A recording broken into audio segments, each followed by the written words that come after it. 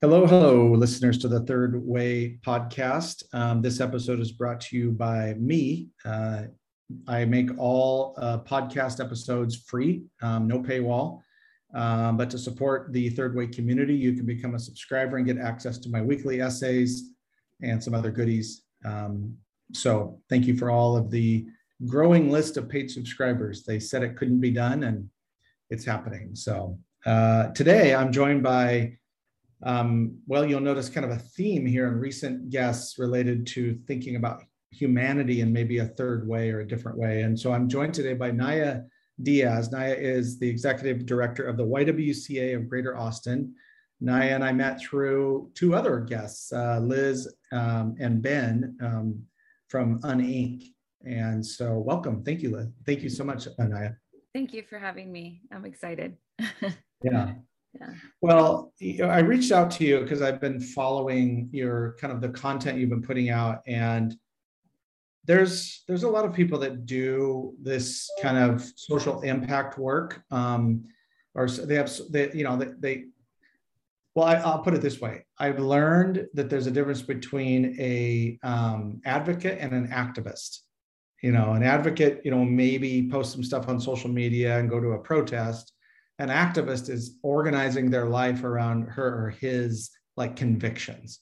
Yeah. And you strike me as an activist in the sense that you are not just, you're actively involved, that's the word activist, in creating change in society. Would you agree with that description so. of you? Yeah, I would say that I'm an activist at heart, although I do a lot of advocating activities, but yeah, I think my life surrounds itself around activism. So good. Yeah. That's great.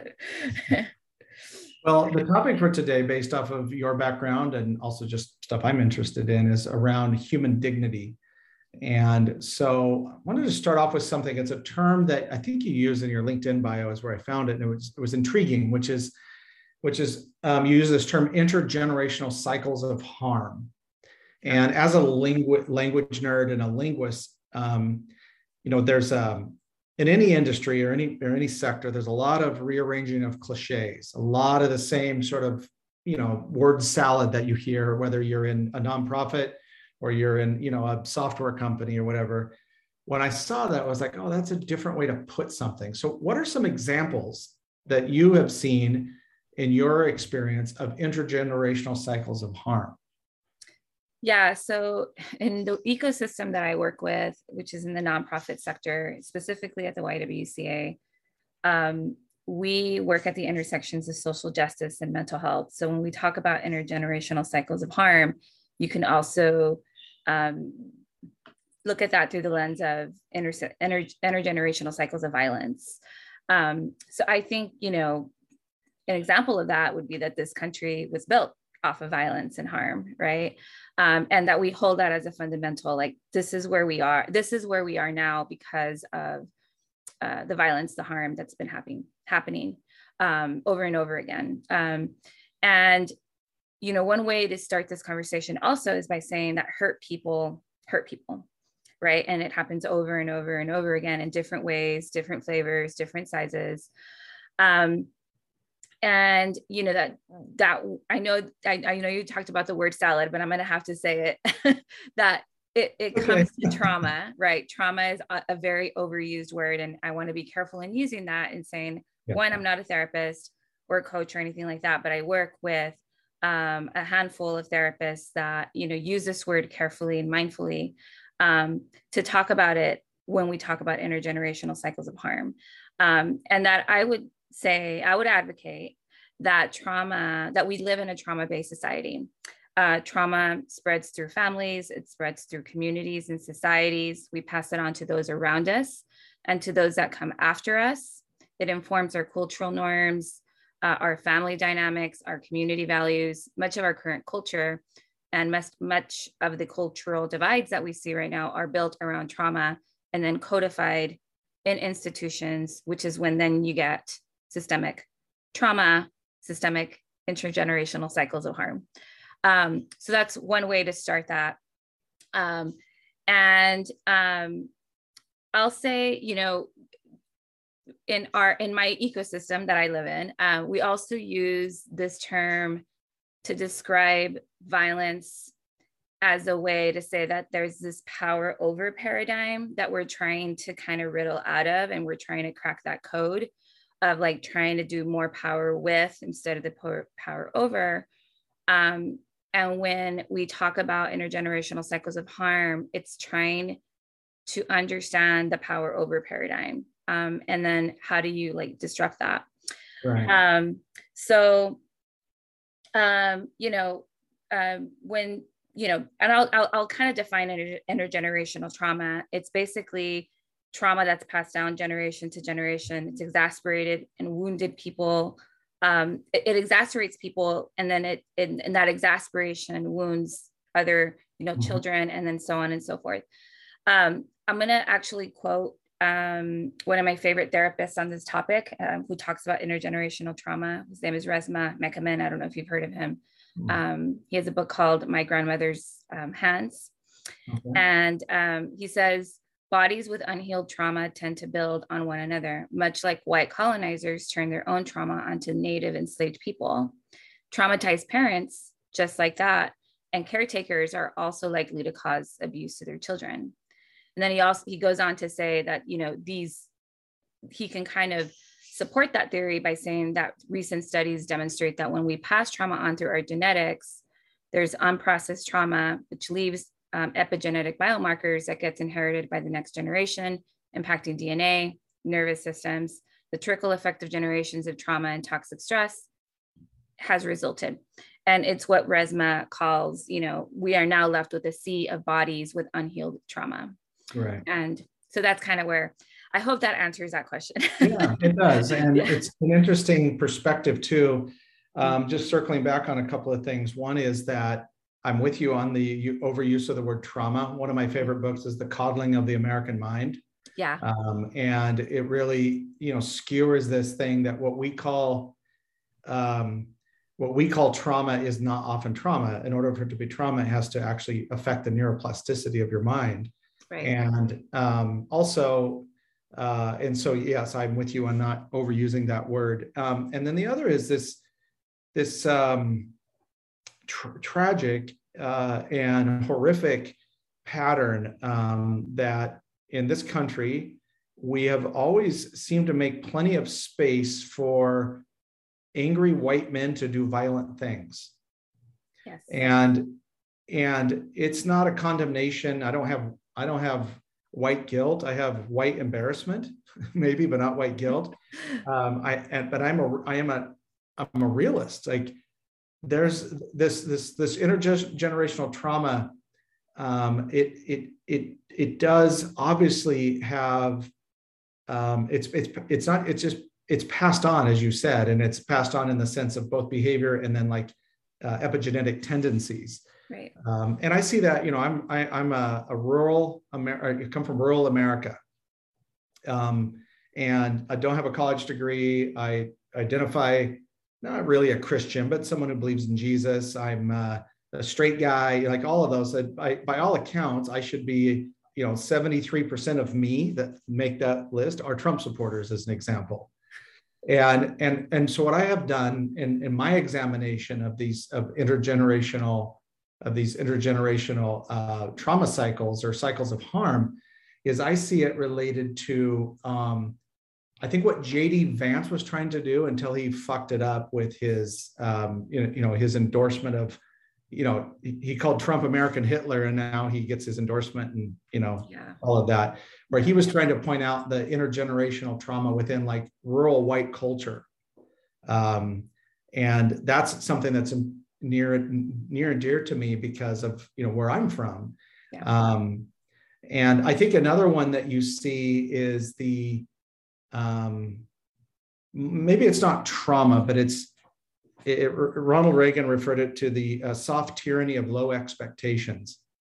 And this soft tyranny of low expectations that creeps into sectors of society that passes on hopelessness to their children. Yes.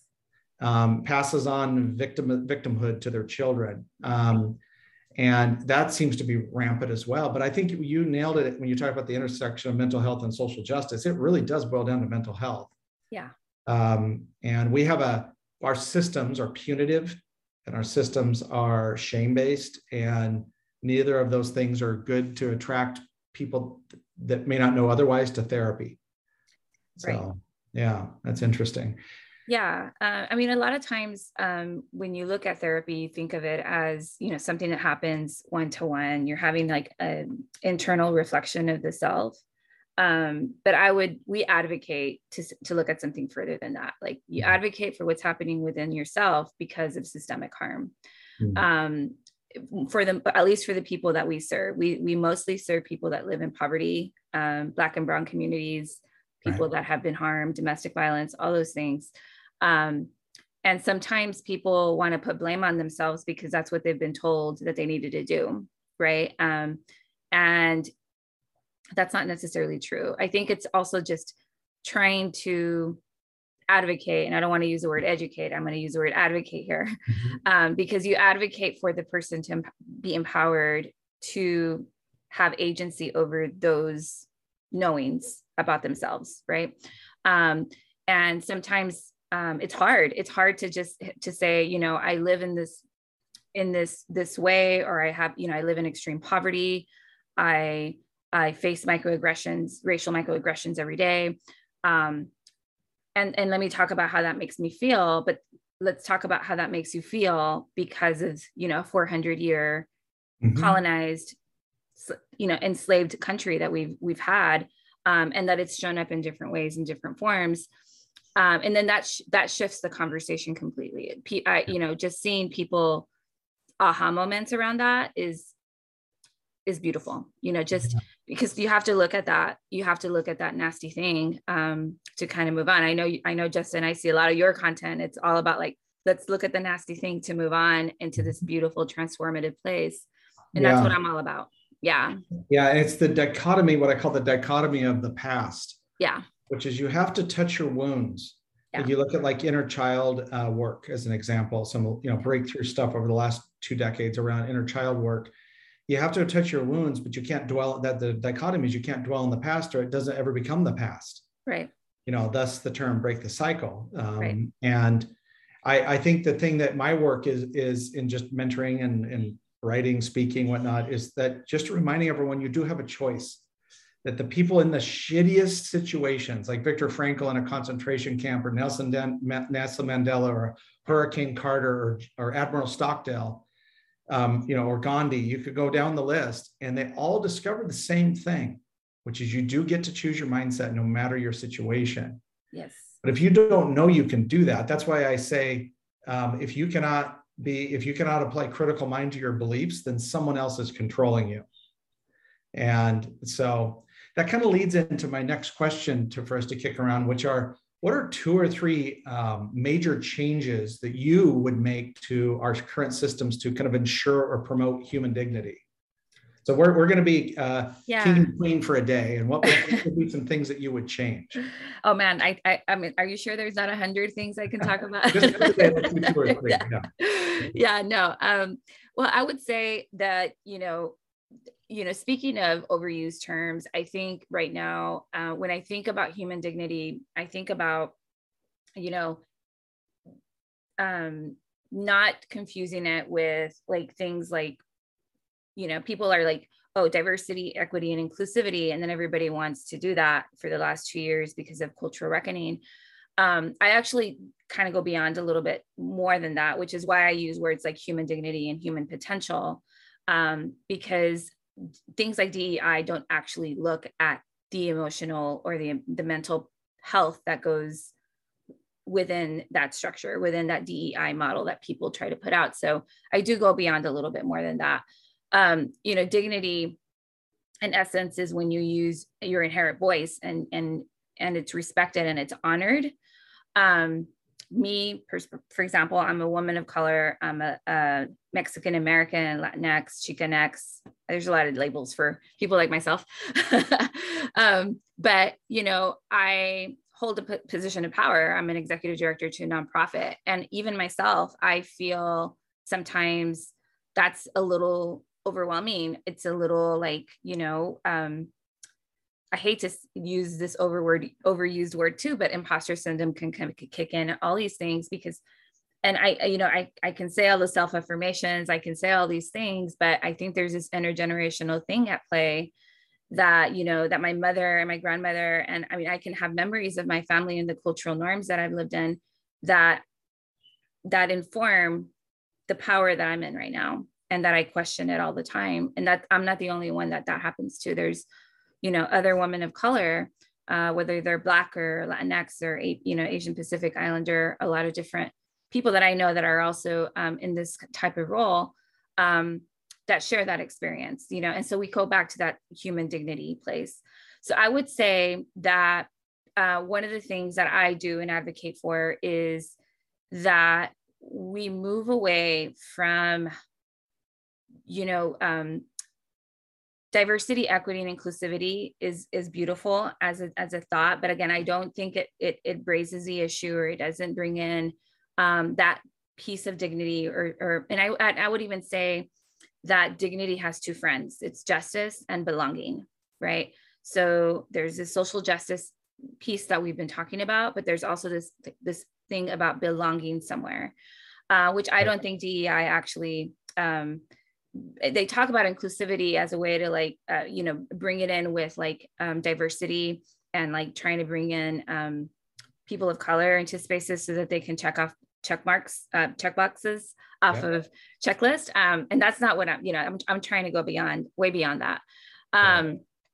So, like, again, if I had a Venn diagram, it would be, dignity, justice, belonging. And then somewhere in the middle, you would have like a word name, like liberation, right? Like you want to be liberated because you do have human dignity. You do have a self of a form of justice that's being played out. And then there's belonging, and that you belong in the collective, that you do actually have a voice that can be heard, and that it's valuable, and that it's in equal playing ground than, the story we've been told around white colonizing, right? That eventually I want to work myself out of a job so that I don't have to be talking about this, so that I can say that we all belong, right? So, so I would say that too. And I would also say that one of the things I would advocate for systems to do, systems need to create safe societies, sense of being physically, psychologically, emotionally secure, having all your basic needs met in ways that don't cause harm or exploitation.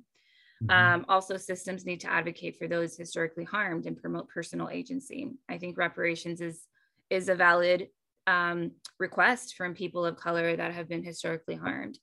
The ability to make a decision, have choices like those who are in places of privilege, and experience reasonable consequences for that decision, like having equal playing field, so that choices made can be one that gets one out of not living in poverty, or the ability to get an education, things like this, and then disrupting patterns that give you more empowered form of agency.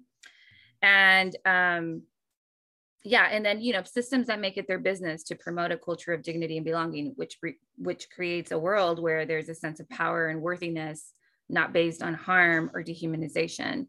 Right. So yeah, I think, I think it's all about being in meaningful relationship with other people, the planet, the spirit of the world, of other people, right, and the collective, other living beings. So yeah, thank you. Yeah, I think I'll nominate two things. One is, I'm going to borrow a term from my partner Virginia, who is a Latina and an activist as well, and she has this this philosophy / coaching methodology called Indomable, and it's at the intersection of mindset, or mind mastery, and social justice. Basically, if you want to change the world, you got to get your mental shit together. Or because when you go fight a system, the system will fight back. Right. But that could be true if you're just trying to, get a new accounting software put into your, bank, or you're trying to, end systemic racism.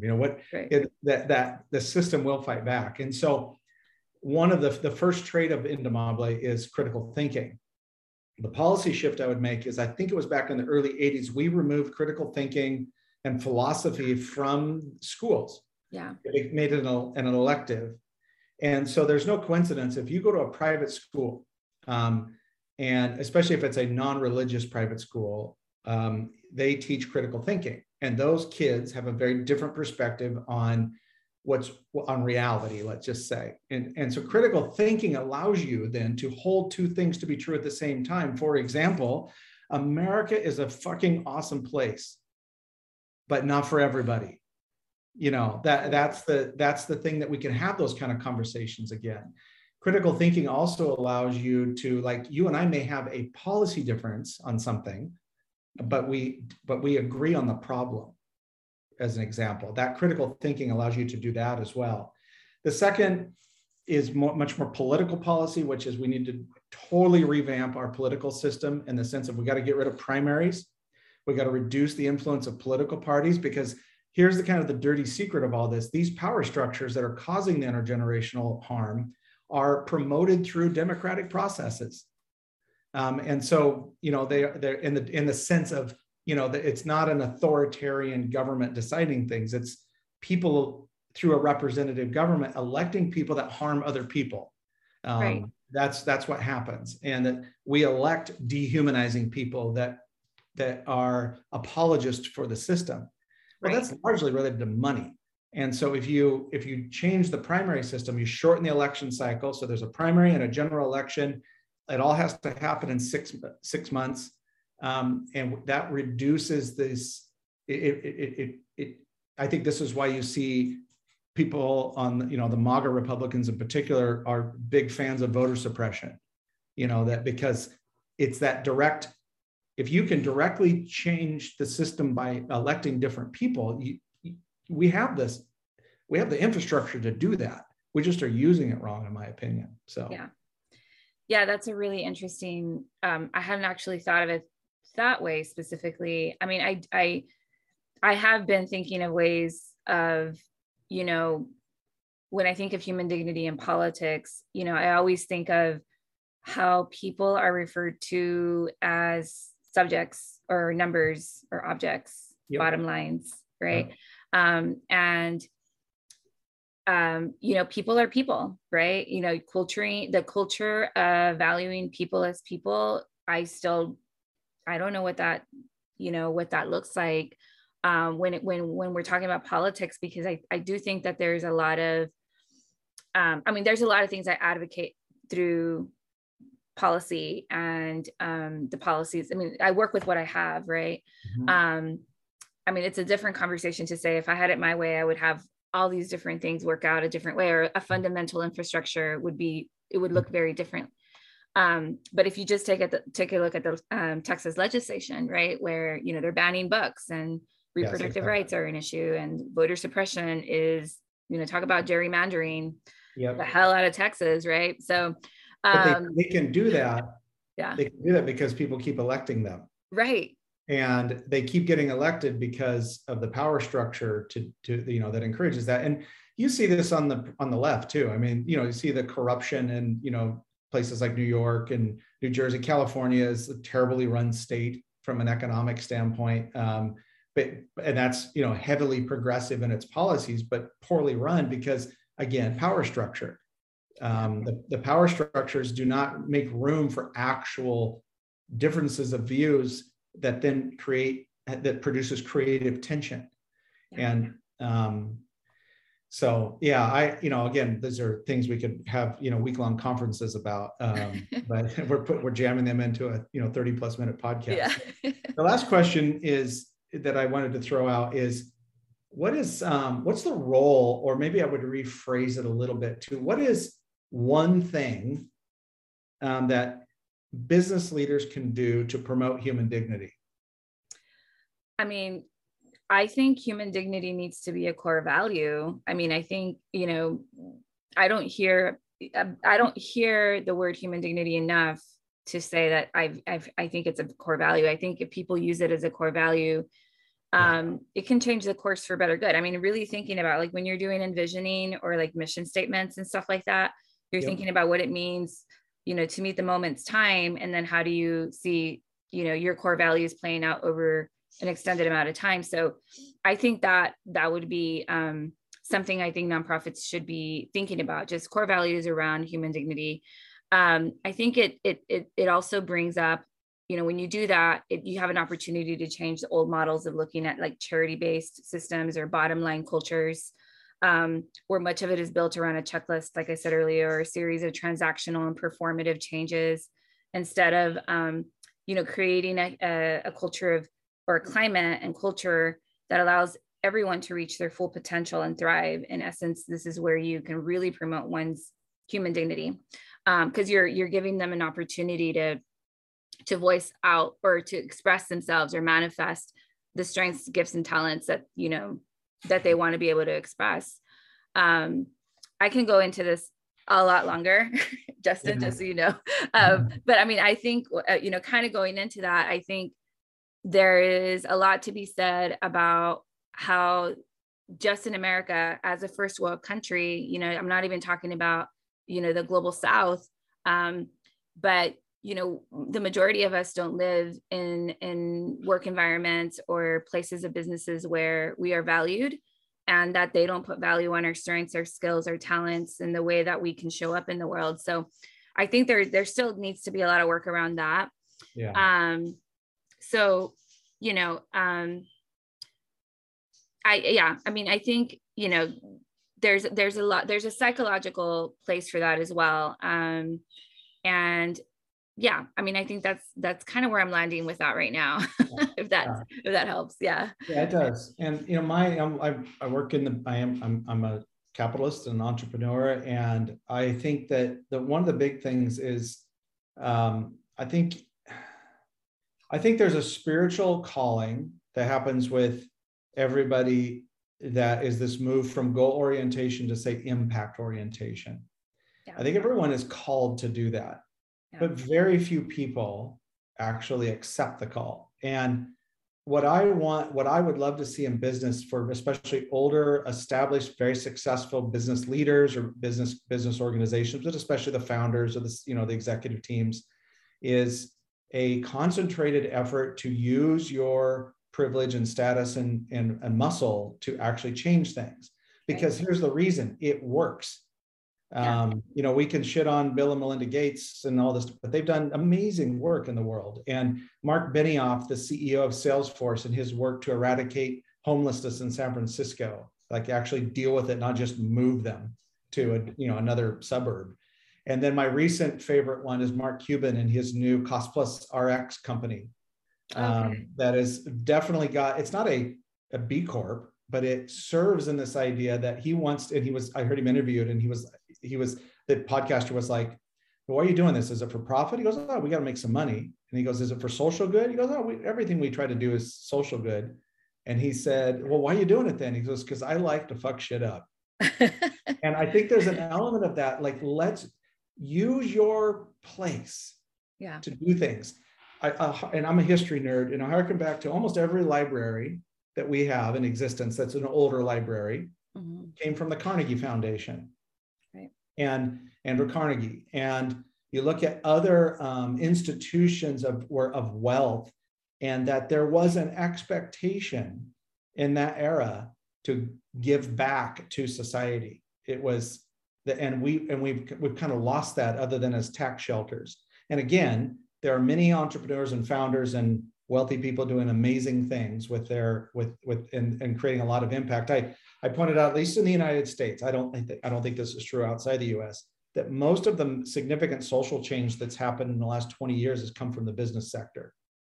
It was the push from the business sector, because in the business sector, they're like governors, they have to be somewhat pragmatic, other than our governor is kind of a nut job frequently. But there's a level of pragmatism there, and social pressure and market pressure are the same thing. But I hope, and I'm hopeful, that if more and more business leaders listen to their hearts and accept that call, that we will use business to rehumanize people. And I think it can be done. John Mackey wrote about this at length in Conscious Capitalism as well. Yeah. I have that book. I like that book too. Yeah. Yeah. And that's why, from a third way standpoint, I don't think corporate capitalism and the way things are, that what Virginia calls exploitative capitalism is the answer. Like we just keep doing the same thing. Yeah. Nor do I believe in, especially in the United States, the way we're structured in socialism. I do believe that there is this natural mixed relationship between business, government, education. And you can see it happening in places like Austin or Salt Lake City or Boise, Idaho, where those three groups of people have gotten together and they're doing amazing things in the community. Yeah. And it can be done, but we have to be able to agree on the same problem, that there is a problem, because that's where it starts to fall apart.